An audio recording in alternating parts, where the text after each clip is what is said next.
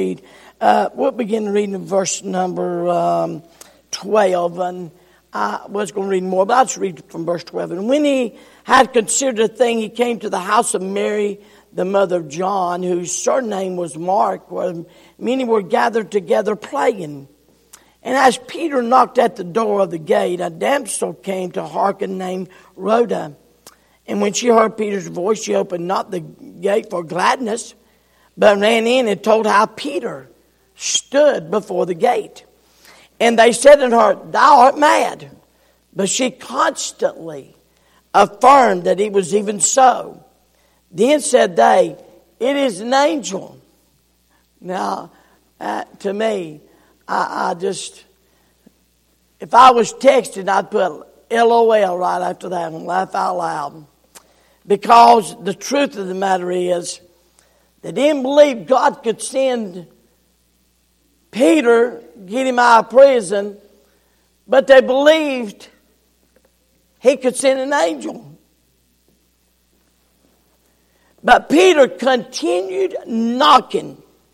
And when they had opened the door and saw him, they were astonished.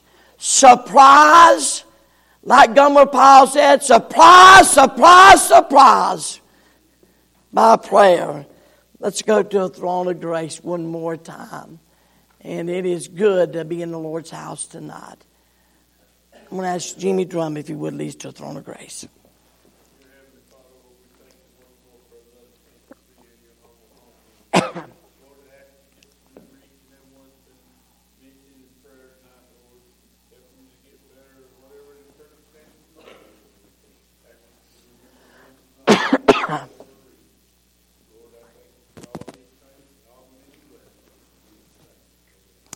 Amen. Anyone else? You just, why?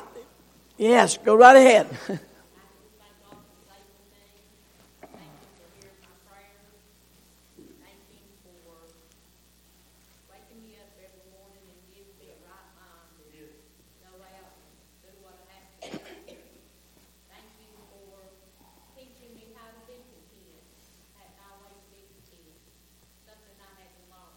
Yes.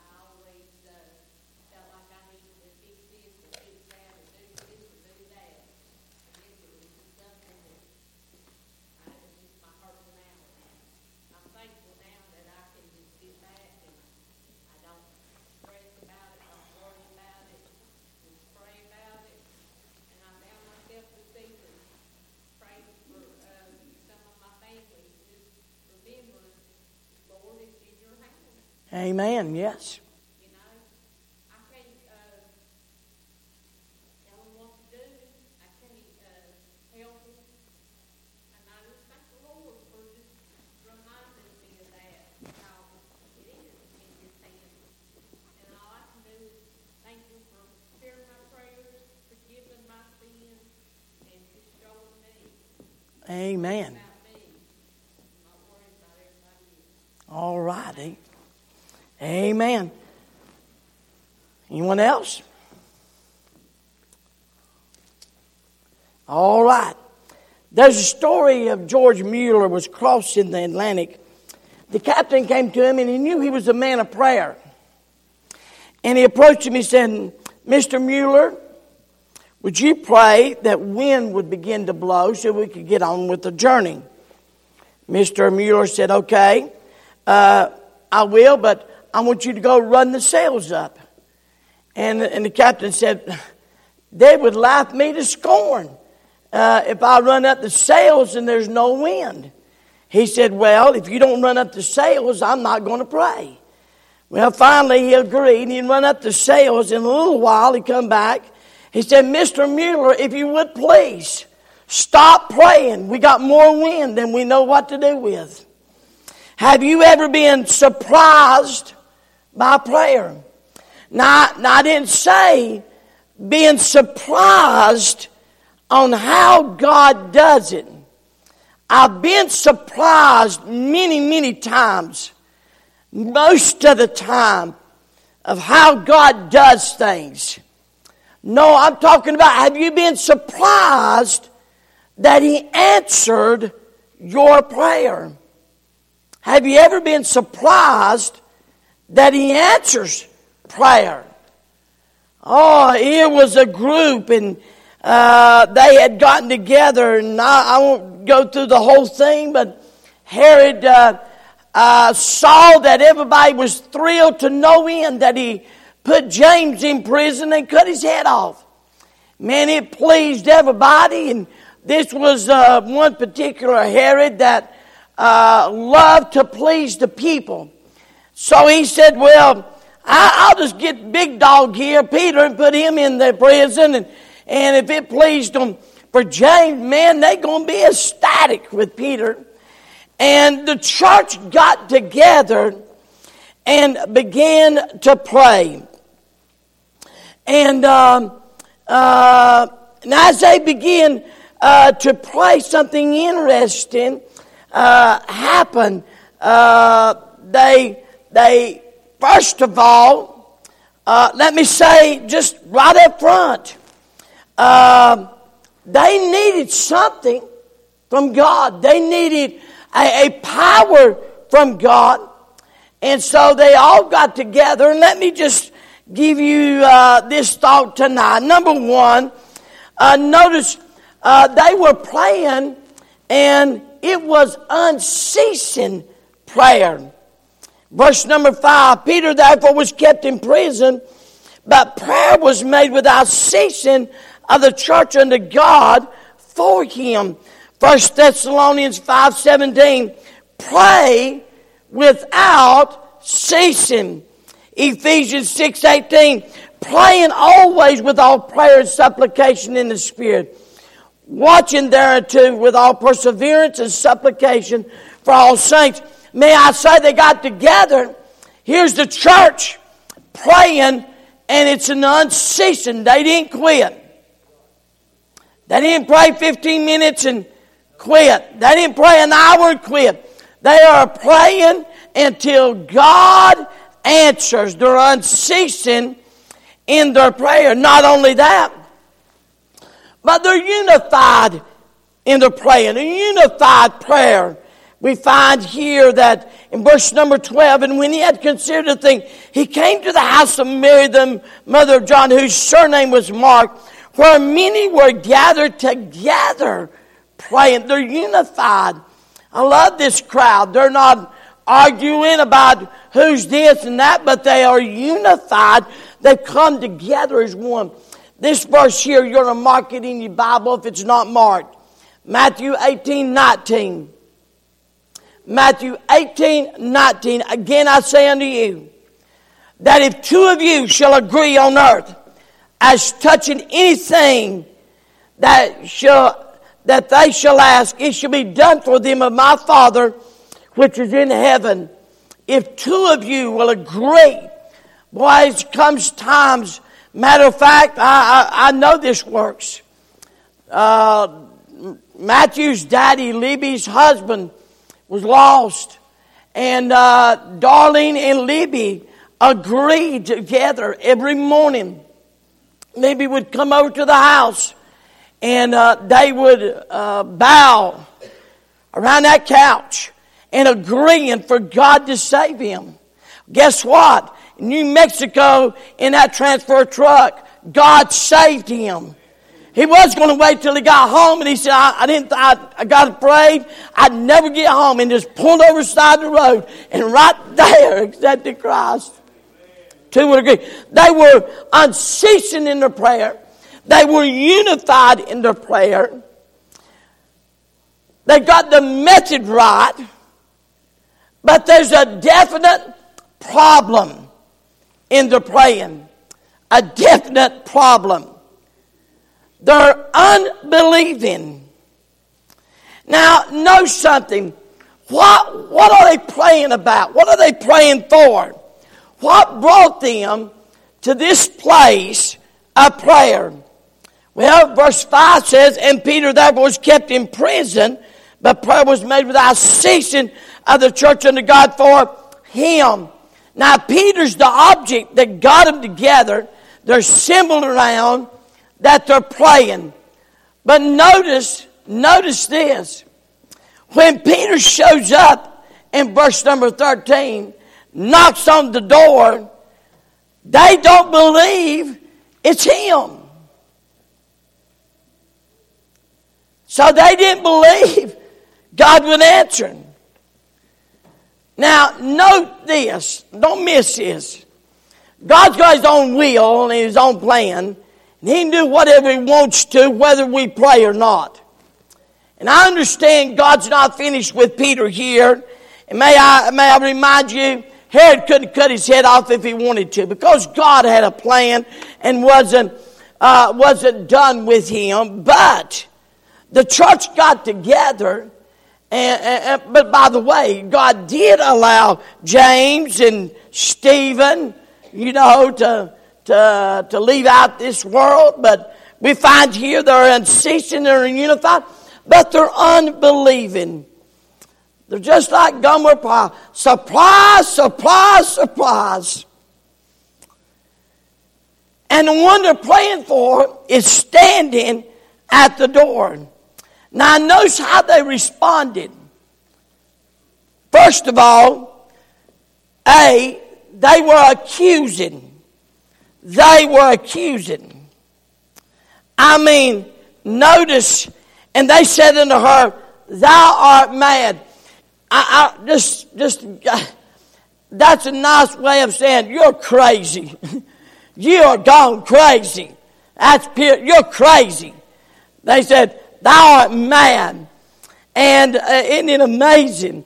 Definition of mad is of one who so speaks that seems not to be in his right mind. Boy, that title could fit a lot of us in time, couldn't it? But who's really lacking here?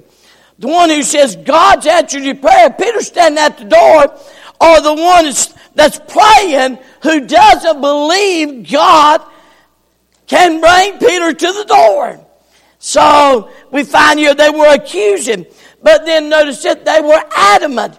But she constantly confirmed that it was even so. Rhoda, Peter's at the door. The church, no, he's not.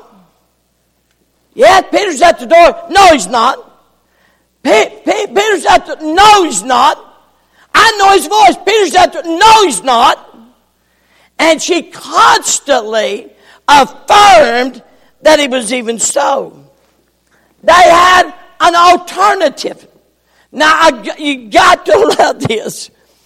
They said unto her, thou art mad. But she constantly confirmed it, that it was in so. Then they said, it is an angel. Now, I'm amazed.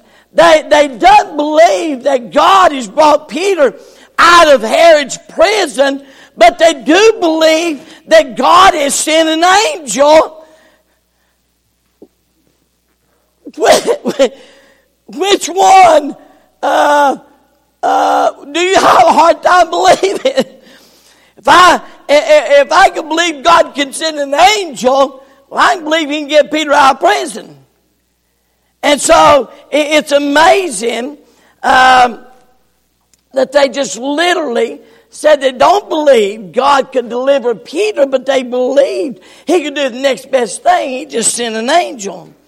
And what's so funny is God did send an angel. He did. But not for them. He sent an angel, walked into the prison house, kicked Peter in the side. You've got to read your Bible. He hit Peter in the side. Hey, dude, wake up. We're leaving out of here. And he let him out, and Peter thought he was asleep. He said, man, this is a dream like I ain't never had. And he got on the outside where it goes through the gates and bars and everything. Gets on the outside. The angel leaves, doesn't say a word. Peter says, well, my Lord, it wasn't a dream, it's real. So he goes to where he knows they're praying, but they give an alternative. They were willing to settle for a consolation prize instead of the grand prize. So they were accusing, the adamant alternative. Then notice they were astonished. That word astonished means throw out of position. It means to displace, to be amazed, to be astonished. Can I just give you one word for it? Surprise, surprise, surprise. That's what they were. They were surprised. when they opened the door. So why are so many people praying without expecting God to answer? Well, let me give you just a few of them. I believe unworthiness is a reason. Number one, unworthiness. Many don't feel they're worthy of having an answered prayer. Devils led them to believe that. And man, he's a master at this. Don't you kid yourself to think that this is not very real. Are you listening? He's a master at making you think, well, bless God, I ain't worth nothing. I've been told all my life I'm not fit for nothing. I'm just a loser. I'm a nothing, and I'm just not worthy of God. Who am I to think that God would hear and answer my prayer? And well, that's a lie of the devil. Can I help you tonight? When you look up His way, there's none of us an accident with God. You hear me? You might get surprised one day, but may I say, and by the way, and I hope you've never done this, but if you are, if you hear this, you ought to stop it. There's some things will have enough backbone to stop it. You ought not. No parent should ever tell their child, man, it was an accident. Because that child wasn't an accident by God. God knew why that child was going to come into the world before you was even born. Don't that blow your mind? God knew that child. That child's worth something. That child is a life and a soul that He bled and died for. Don't you approach God thinking, man, I'm just... and many believe I don't pray and believe because I'm putting God out or something. No. Satan's a master and making a child of God feel inferior, and that's a lie. Only this world is in the business of keeping up with the Joneses. Are you listening? Only this world is concerned about what kind of house you live, what kind of job you make, how much money you make, and all of this status that comes. Not with God. I'm going to tell you, God is concerned about what's in your soul and your heart. And if you're a child of God, you are valuable to Him. There was no man down here lived right down here on the hill. His name was Mr. Cazort. And Mr. Cazort never had nothing. But Mr. Consort was faithful to the house of God. And every day he would go and he would pray. He prayed for this community. Revival broke out. And many believe that Mr. Consort was the reason that revival broke out like it did. Man, it's worth something. Worth something. One of the tactics of Jesus, even in the temptation, when Jesus was tempted by Satan himself, one of his tactics was to make him feel inferior. And the devil said to him, if you're really the Son of God, if you're really who you say you are, if thou be, command these stones that they be made bread.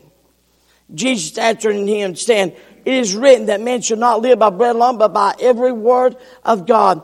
Then the devil taketh him up on a high mountain and showed him all the kingdoms of the world in a moment of time. And the devil said, all this power will I give thee, and the glory of them, that is delivered unto me, to whomsoever I will give it. If thou wilt worship me, all shall be thine. You know what he's just saying? He's saying, I've got more power. I've got more glory. I got more than you have now. And if you worship me, I'll give it to you. No, hey Satan, you're a liar. The one standing before you has all power and all glory. And he moved you out of heaven. The reason why you're in the mess you are now. But he tried to make him feel like he's unworthy. Second, unconcerned. I believe this is probably the biggest reason we don't believe God can answer prayers is just a half-hearted, cold, complacent, not just a heart. The Bible says in James 5:16, Confess your faults one to another and pray one for another that you may be healed. Boy, ain't that good? The effectual, fervent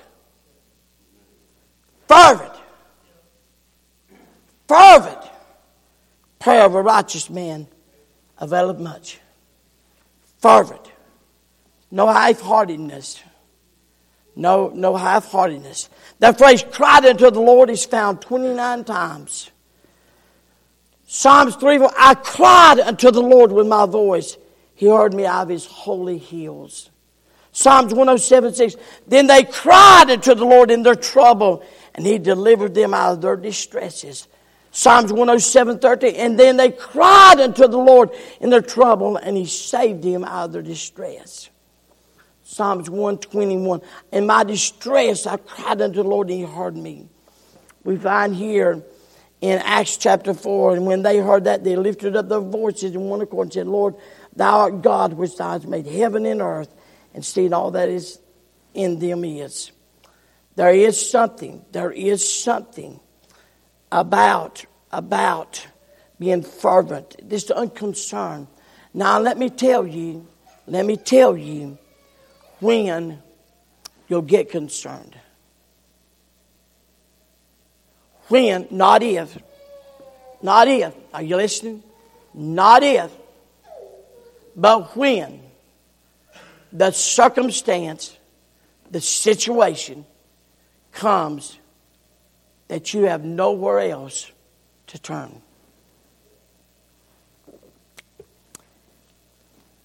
And trust me, you said, why would God do that for me? To get you to the place to where you would get concerned for Him. See, God's more concerned about you being holy than He is being happy. God's more concerned about your heart than He is your world that you live in that's going to burn up one day. Reality is, God, I'm telling you, God is a master at taking our unconcern and apathy and unconcern and putting us in a position. And mind you, He can do that in a heartbeat. In a heartbeat. They cried out.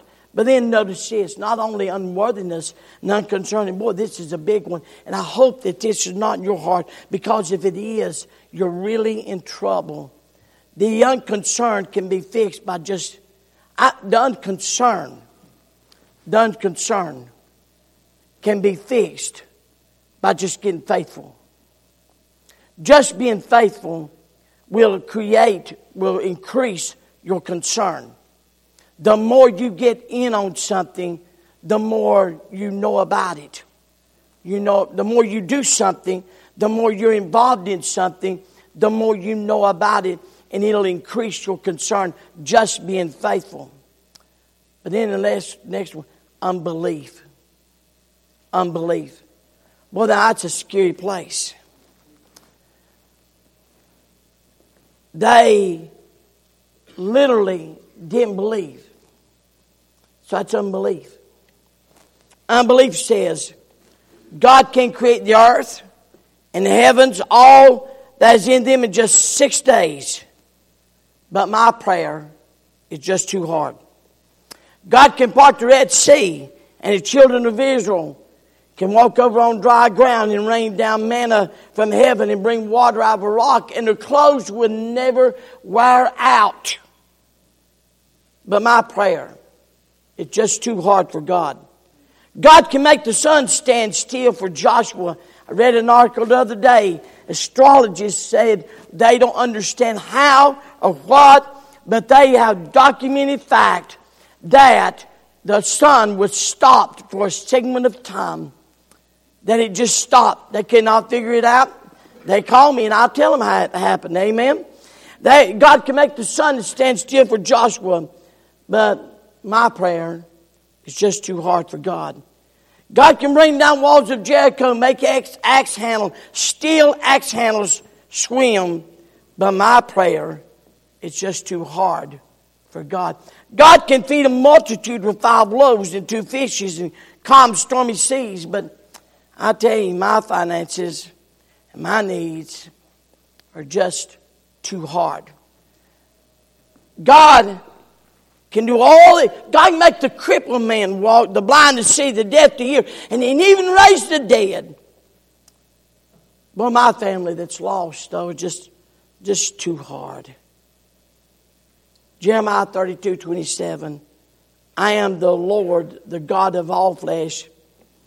Is there anything too hard for me? 31 years, C.H. Spurgeon filled the pulpit of the Metropolitan Tabernacle. Hundreds and thousands of people were saved.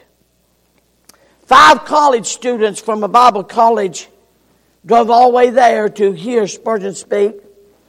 While they're waiting, the door opens. It's Mr. Spurgeon. He says, gentlemen, come on in.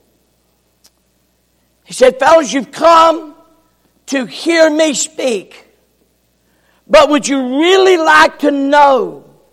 Would you really like to know the power of the Metropolitan Tabernacle where it's at?